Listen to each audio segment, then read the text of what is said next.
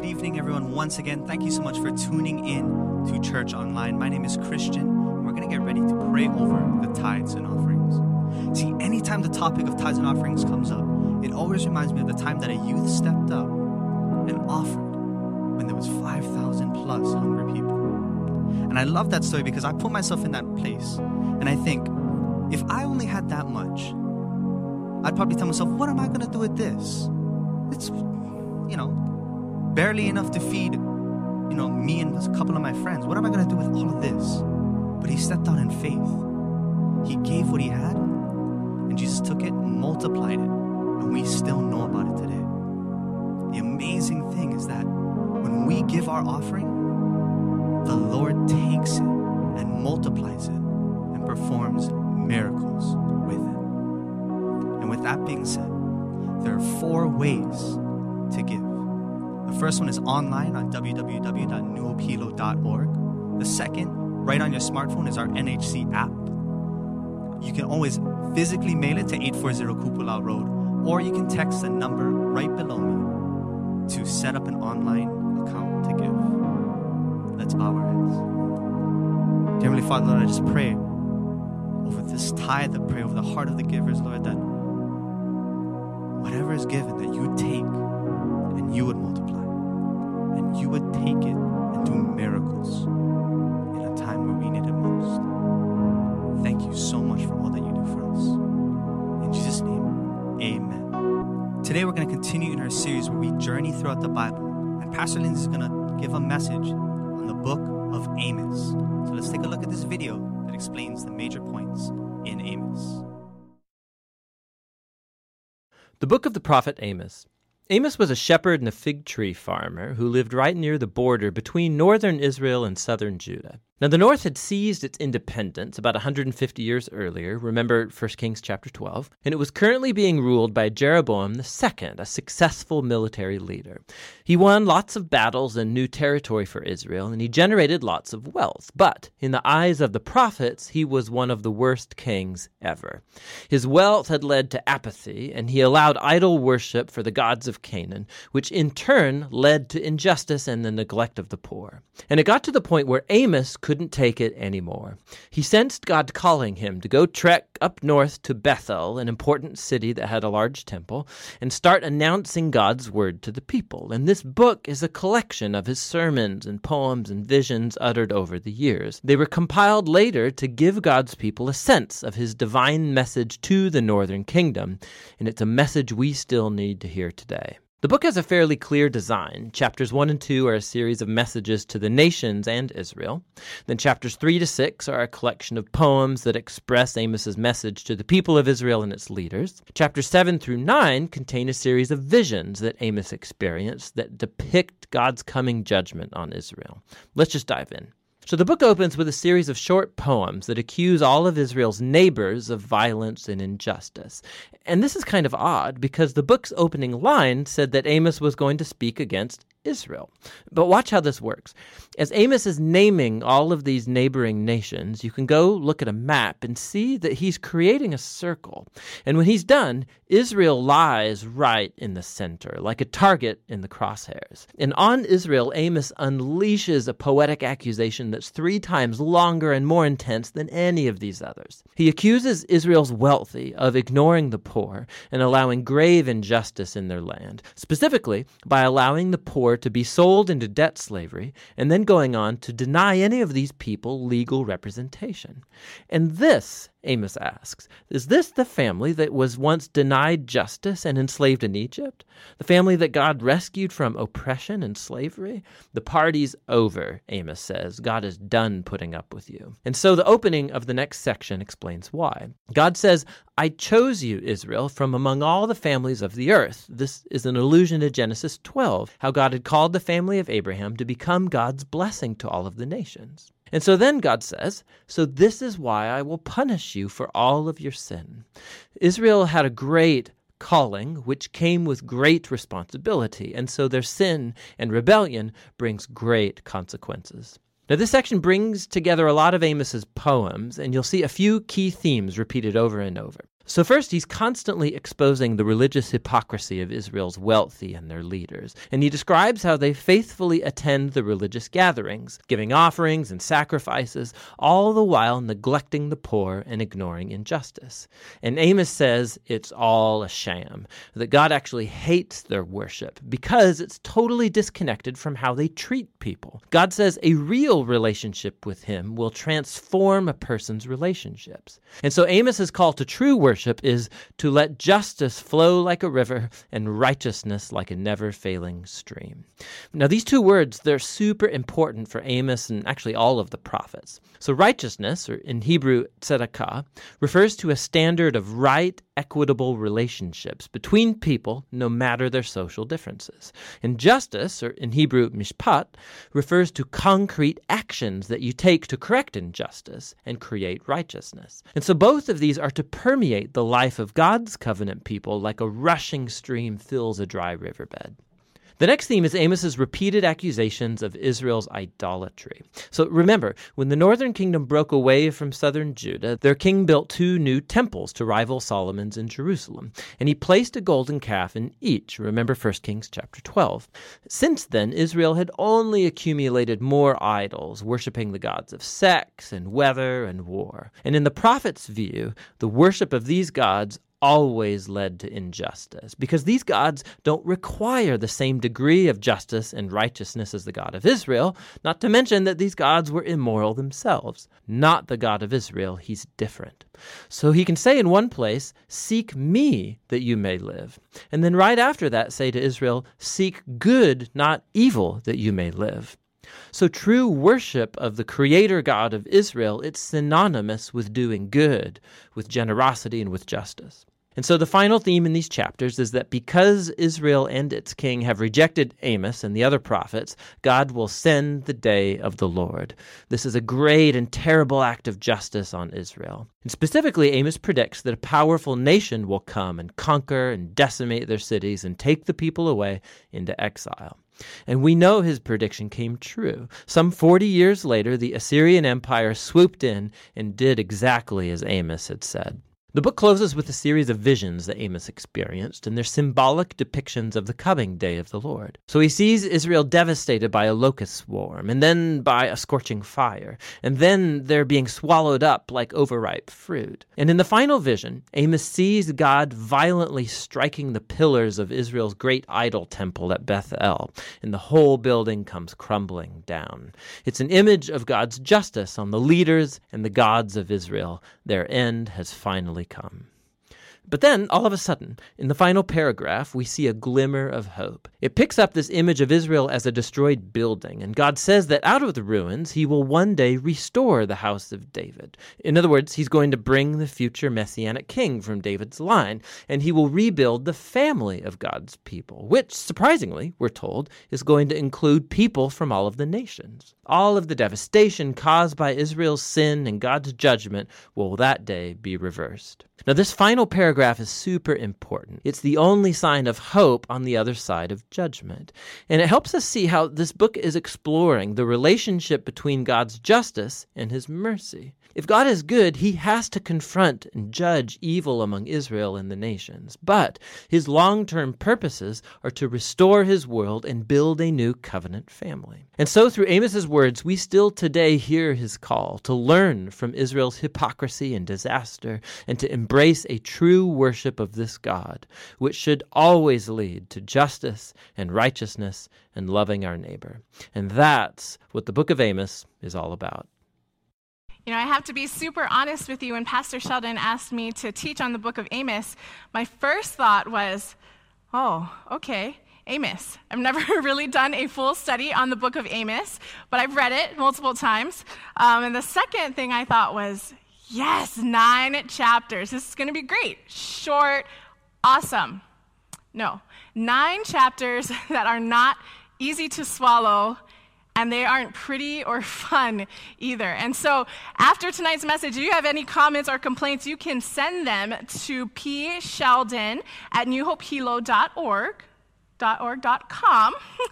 PSHEL, just kidding. Not a real email address. Anyway, let's jump right in. So in the book of Amos, just like the video we saw, Amos focuses our attention in the beginning to look at the sins of Israel. But not only the sins of Israel, he also directs our attention to look at the sins of the surrounding nations.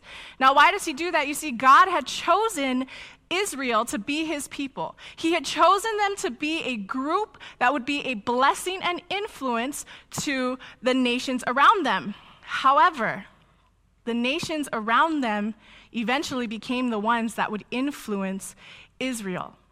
And I actually want to take a second and kind of unpack this a little bit, because in Israel's history, they were known to look at the nations around them and desire what they had.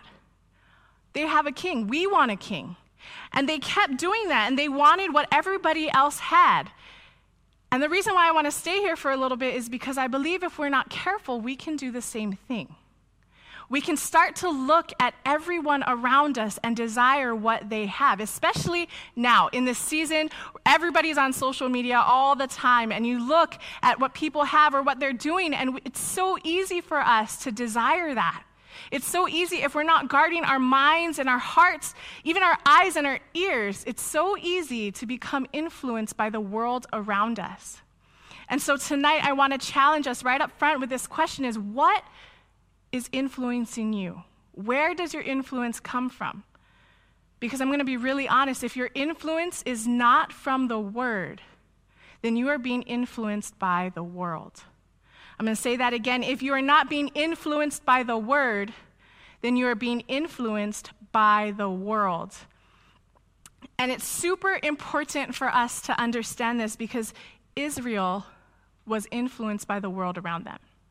So much so that the more they became influenced by everyone around them, the harder it became for them to correctly relate to God.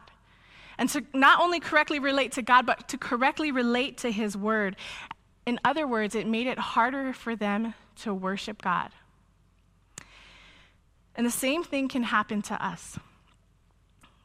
The more we become influenced by the world around us, the more it becomes harder to relate to God and to relate to his word, to correctly relate to him. You see, when we can correctly relate to God and his word, it changes us.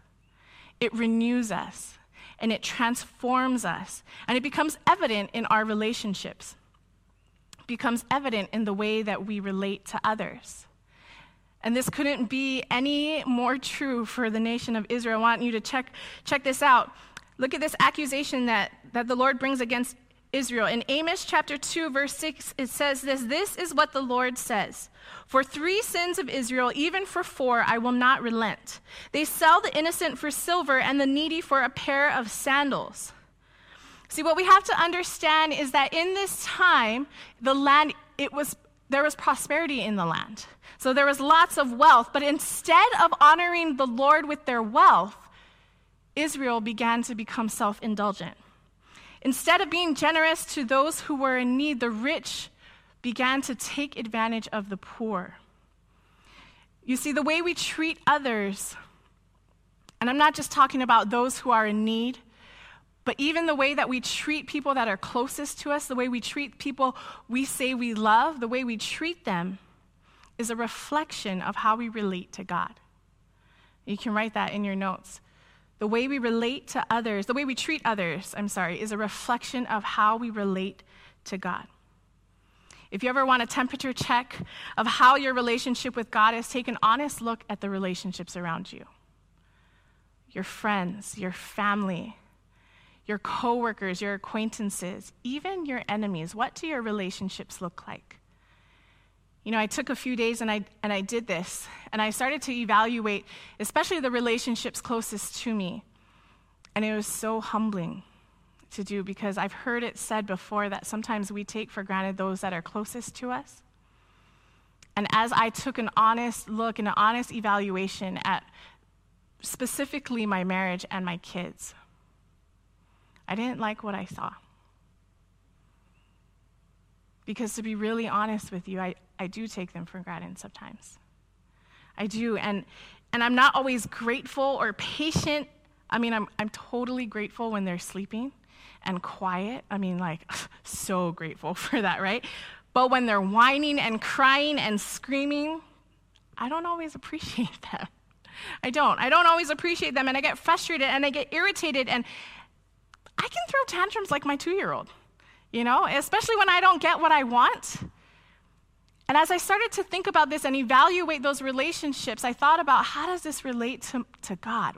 How does it relate to my relationship with God? And I realized that I don't appreciate them because I'm not always cultivating an attitude of gratitude. If I'm really honest, I'm not always in that mindset of gratitude like I should be.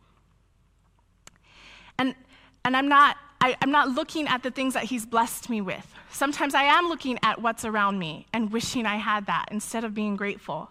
And I get impatient and frustrated because I can easily forget the grace and the mercy that he pours upon me. And I can forget how desperately I need him. And when I throw tantrums, it's because I lose sight of my place before the King. I lose sight of my place before the King.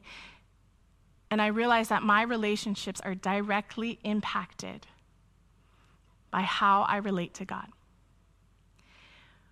When we can correctly relate to God and his word, it's not just our relationships that are impacted, but it's our worship. Our worship and our entire being, our hearts and our minds are completely transformed.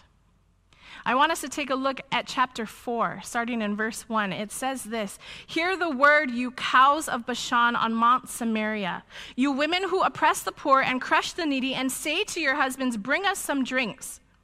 Hold up. Did he just say what I think he said? He called them cows, women.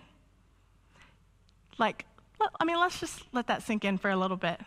The Lord called the women cows. What? Crazy. This is how I imagined it, right, when I read it. I was like, this is the part where they're all like, oh, he called them cows, and everyone's getting all nuts, right? And if someone called me a cow, I'd be like, what? Excuse me? Start taking off the earrings and putting up my hair, right? Okay, Auntie's gonna come out, we're about to scrap. Right? But let me just clarify something. When the Lord says that, he's not insulting them physically. In fact, back in that day, women who were voluptuous and curvy were admired because it was a sign of wealth. So, I wish I lived back then because that would be great. So he's not insulting them because of how they look physically, but what he is doing is he's calling them out on how they live. He's calling them out on that. He says, you women oppress the poor and crush the needy, to say to your husbands, bring us some drinks. You're oppressing them to get what you want. You're oppressing them for your own selfish gain. And God is fully calling them out on that. He continues in verse 4 and 5, and he says, go to Bethel and sin. Go to Gilgal and sin yet more. Bring your sacrifices every morning, your tithes every 3 years. Burn leavened bread as a thank offering and brag about your freewill offerings. Boast about them, you Israelites, for this is what you love to do, declares the sovereign Lord. God is telling them, go to these places, go to Bethel, go to Gilgal, the places that you set up to worship me. Bring your sacrifices and your offerings and your tithes, because this is what you love to do.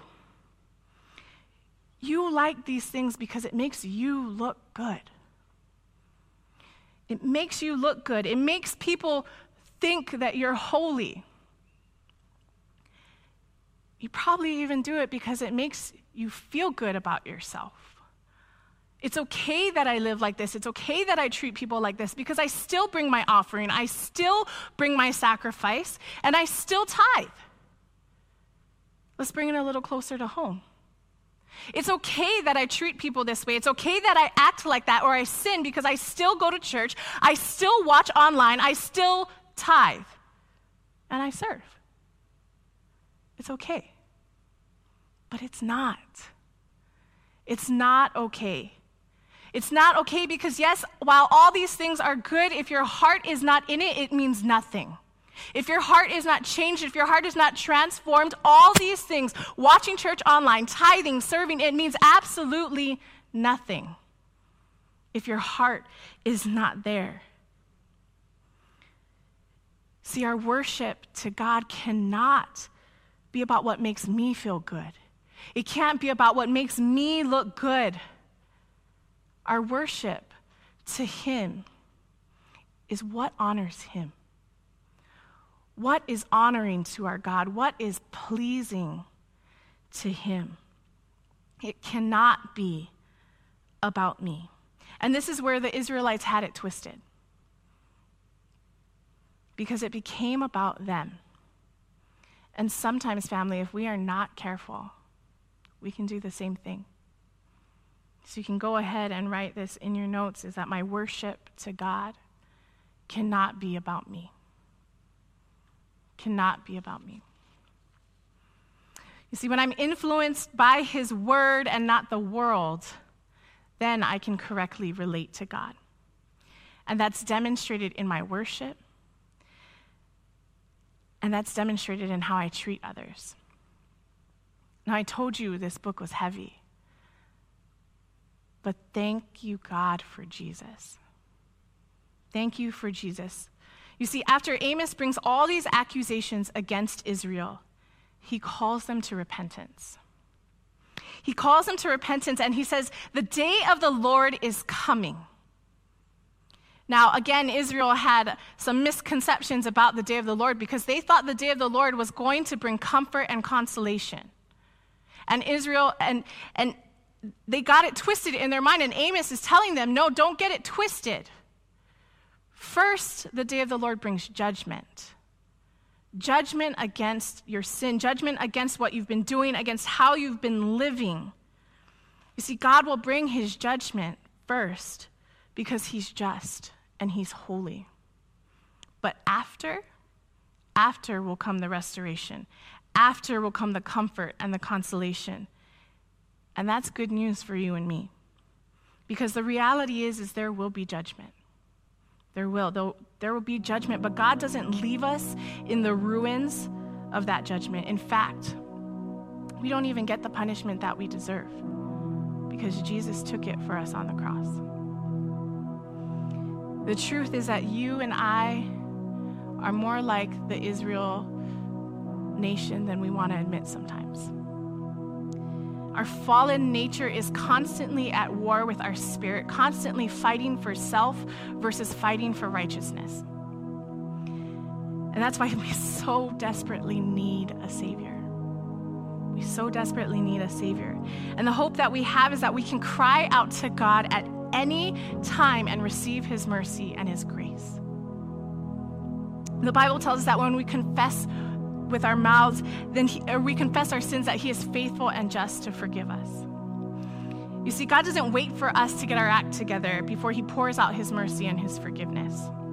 He's waiting for us to turn to him. He won't force us to repent. He waits. He's patiently waiting. And when we do turn, when we turn back to him, he generously pours out his grace and his mercy and his forgiveness. Now, I don't know about you, but I sin. I still sin. I sin all the time, and it's comforting to know that he's right there with open arms. He's there with open arms, waiting for me to turn back to him. And I'm a firm believer that this is the life we are to cultivate as followers of Christ. That we are to be people who quickly turn back to our God when we go astray. That we are to be people who constantly cry out to him and seek his face. Because when we do, our lives and our entire being will be transformed. Will be continually transformed, and in turn, we can go and transform the world around us. Let's pray.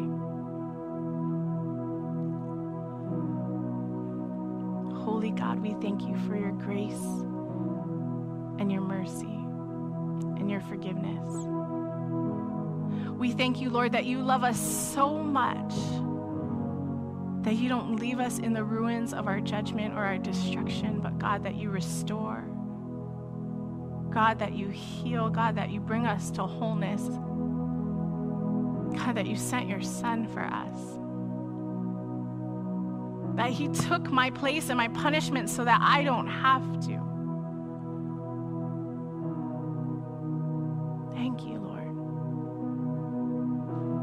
And Father, tonight we ask for forgiveness. We ask for forgiveness for being molded to the world rather than being molded to your word. And we ask for forgiveness, Lord, for just going through the motions and for not fully putting our heart in our worship. But God, we thank you for your grace that consumes us, your forgiveness that floods us.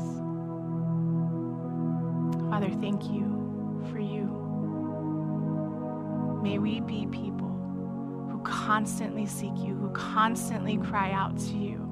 May we be people who are quick to return to you when we've gone astray, Lord. Help us.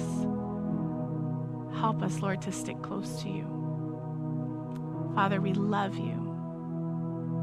And we pray these things in Jesus' name. Amen. As we close tonight and we sing My Testimony, let's be transformed and let our prayer be that we would be a testimony to the people around us. Amen.